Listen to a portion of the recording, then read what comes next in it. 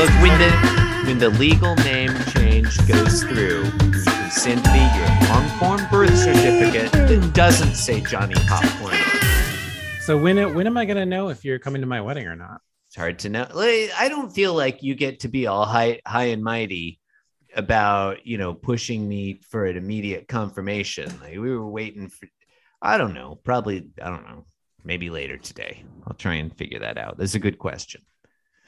Listeners, I need a pun on. I've got a great joke worked up, but I don't have the pun. Mm. So you keep calling him Johnny Popcorn, yeah, which I think sounds like Johnny Rotten. And I wanted to make if there was a similar pun I could make with Sid Vicious, but there isn't. Sid Fishes? I mean, how about that? Johnny Popcorn and Sid Fishes? That's pretty good. Sid Radish? Yeah. Okay. Chris, you're now Sid Radish. I feel like there's a or Sid Fishes? Maybe there's a reference. Maybe you go the other direction. Maybe there's a reference to like a Anarchy in the UK or God Save the Queen or Pretty Vacant or something. I'm just Holidays in the Sun. Just throwing out ideas here. Or impresario Malcolm McLaren. I don't know. Did they do Holidays in the Sun? Did they? Yeah, that's them. Okay, I'm not sure. In retrospect, not a very good band. They weren't very good musicians. They did honestly not very good at playing their instruments. Yeah, or singing. They had this awful attitude to them as well. They were, yeah. That was the point, man. They were bad on purpose. It's supposed to be annoying and dumb. No, it's camp. Be professional and entertaining, like this podcast. Yeah.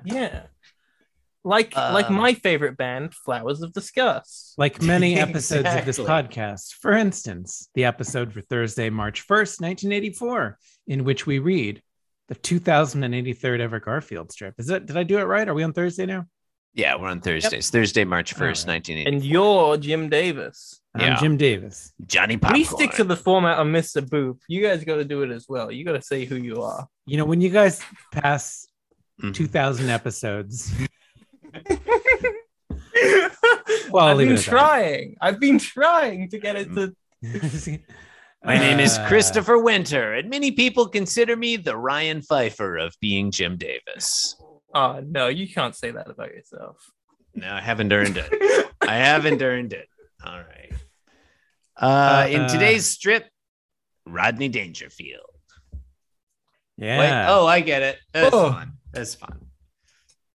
All right, so Odie's standing there, and Garfield's standing there, and Garfield has a crick in his neck, which he describes as a catch in his back for some reason. Why? God, it makes me so angry every time. All right, as Garfield's thinking to Odie, or just to himself, he's thinking, I hate my wife.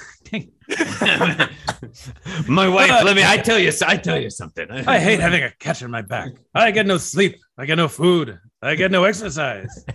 No respect. In panel 2, we referenced Rappin' Rodney Dangerfield the first week I was on. I would be surprised if we did. It's a normal. It's a bit nary a week goes by on being Jim Davis without a reference to Rappin' Rodney. It's a bit of a shibboleth for the podcast, honestly. Yeah. Panel 2, I like panel 2. Tips him over. It's fun. I like the look on Odie's face. Odie looks kind of mean, rakish, mischievous. It's fun being mean to people. He's just a gentle poke to knock Garfield over, and Garfield's flapping his arms. The implication here is that having a catch in his back means he can't move his neck. He's stuck looking up, but also his legs seem to be locked. Like he can't sit down. It's so weird. Yeah, this makes no sense. That's because it's in his back. Yeah. But cats' backs and heads are the same thing, You get panel down 3, to the camera pulls back and pans a little bit to the left. Or maybe just pans. I don't know. I think tiny John bit. appears, right? Yeah. Yeah. as possible. To reveal John Arbuckle sitting at the counter with his Johnny Arbuckle with his forearm resting on the countertop. Johnny Popcorn. And his body's Odie facing to the Fishes. left. His head is turned back around, looking at the pets. And he's talking to Odie. That's what they are. It's what they are. The pets. He's just calling them like they are, folks. Yeah. People act like Garfield and they're just pets. They make great pets. Yeah, they're just pets. This is John- something I'd say to my dog. You're just a pet. That's what I sometimes say to my dog, George McFly. You're just a pet. You're nothing John but a says pet. to Odie, "Don't tip the cat over, Odie." That's fun. That's fun. And Odie looks pleased with himself. And how does Garfield You know what? This respond, feels Jonathan? I have no idea. No, come on. Say it This in the feels voice. odd. Yeah. I get no respect. There you go. Hey, no respect. This feels odd. Has John ever referred to Garfield as the cat before? It's a really good point. I want to say yes. It certainly is not the norm. Yeah, I mean, he is referenced like I wanted a cat, get a cat. They said, but I don't think he's ever. No name drop at all this episode. It could be any cat. Yeah. I don't think he's ever referenced Garfield as the cat, and it's very surprising dehumanizing. How far you get? I guess you get all the way to panel 3. If you've made it this far, you don't need it. Maybe like this was like a secret backdoor. Like this was a secret other strip he was going to make about a cat and a dog, but the dog is mean, and so he was like, it never took off. So he was like, I'll just rewrite it for the Garfield. It's still Odie, but it's about Odie and a cat that Odie's mean to. Yeah. Cat named Ryan Pfeiffer. Yeah. Love you, Ryan.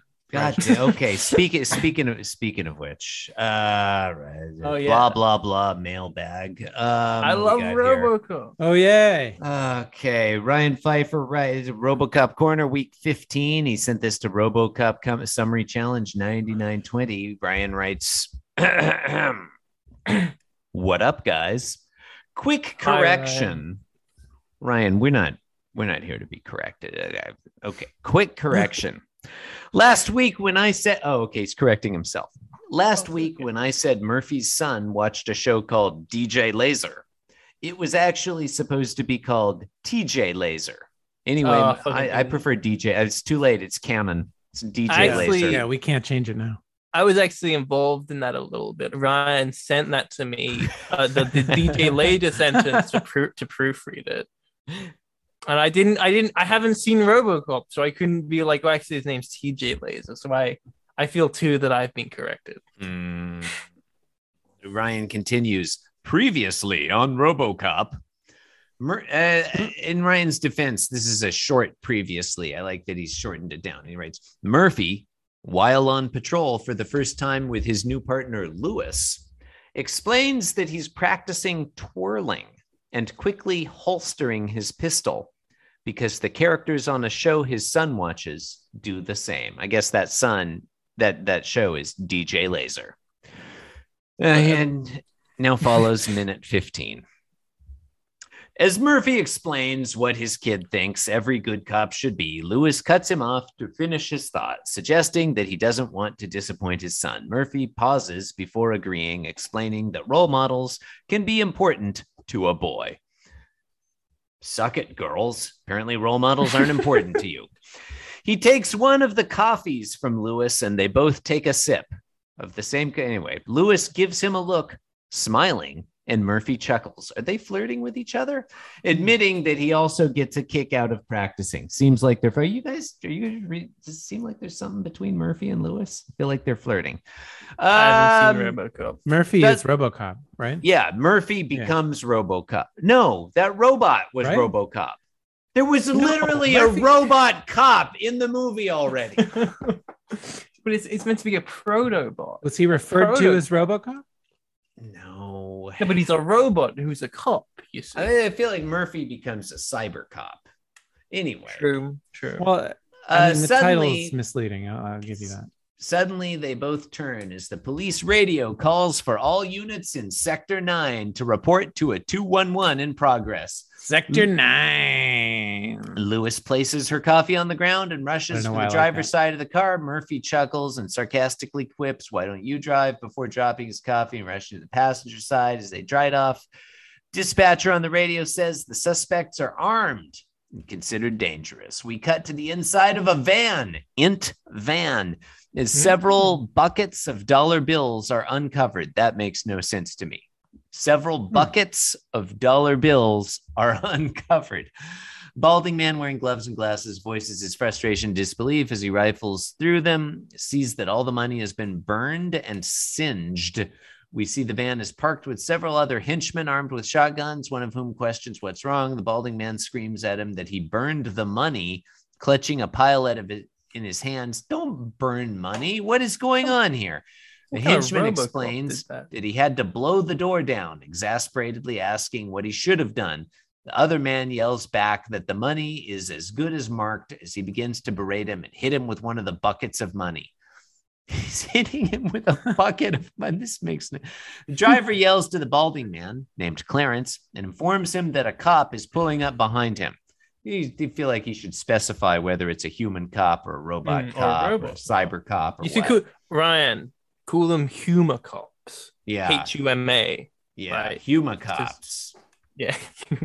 Another henchman heads to the back of the van and peers out the window, seeing Murphy and Lewis's squad car approaching. Everyone begins yelling at the driver to speed up. Ryan continues, "Wow, neat. Also, I want to add that Clarence is played by Kurtwood Smith. Great character actor.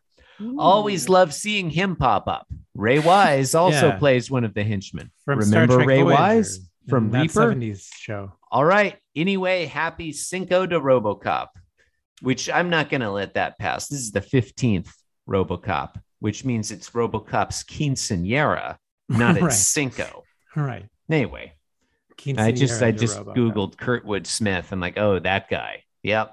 I'd be glad to see him show up. He's in movies. Yeah, he's known for playing Clarence Boddicker in RoboCop. Thank you and good night. Thank you and good night. Thank you and good night. With the man and the cat in the left-hand panel, leave the right-hand panel to God. With the man and the cat in the left-hand panel, leave the right-hand panel to God. With the man and the cat in the left-hand panel, leave the right-hand panel to God. Leave the right-hand panel to God. With the man and the cat in the left-hand panel, leave the right-hand panel to God. Leave the right-hand panel to God. With the man and the cat in the left-hand panel, leave the right-hand panel to God. Leave the right-hand panel to God. This podcast was brought to you by the Pitch Drop Podcast Network. Like what you just heard? Support the show by going to patreon.com/pitchdrop.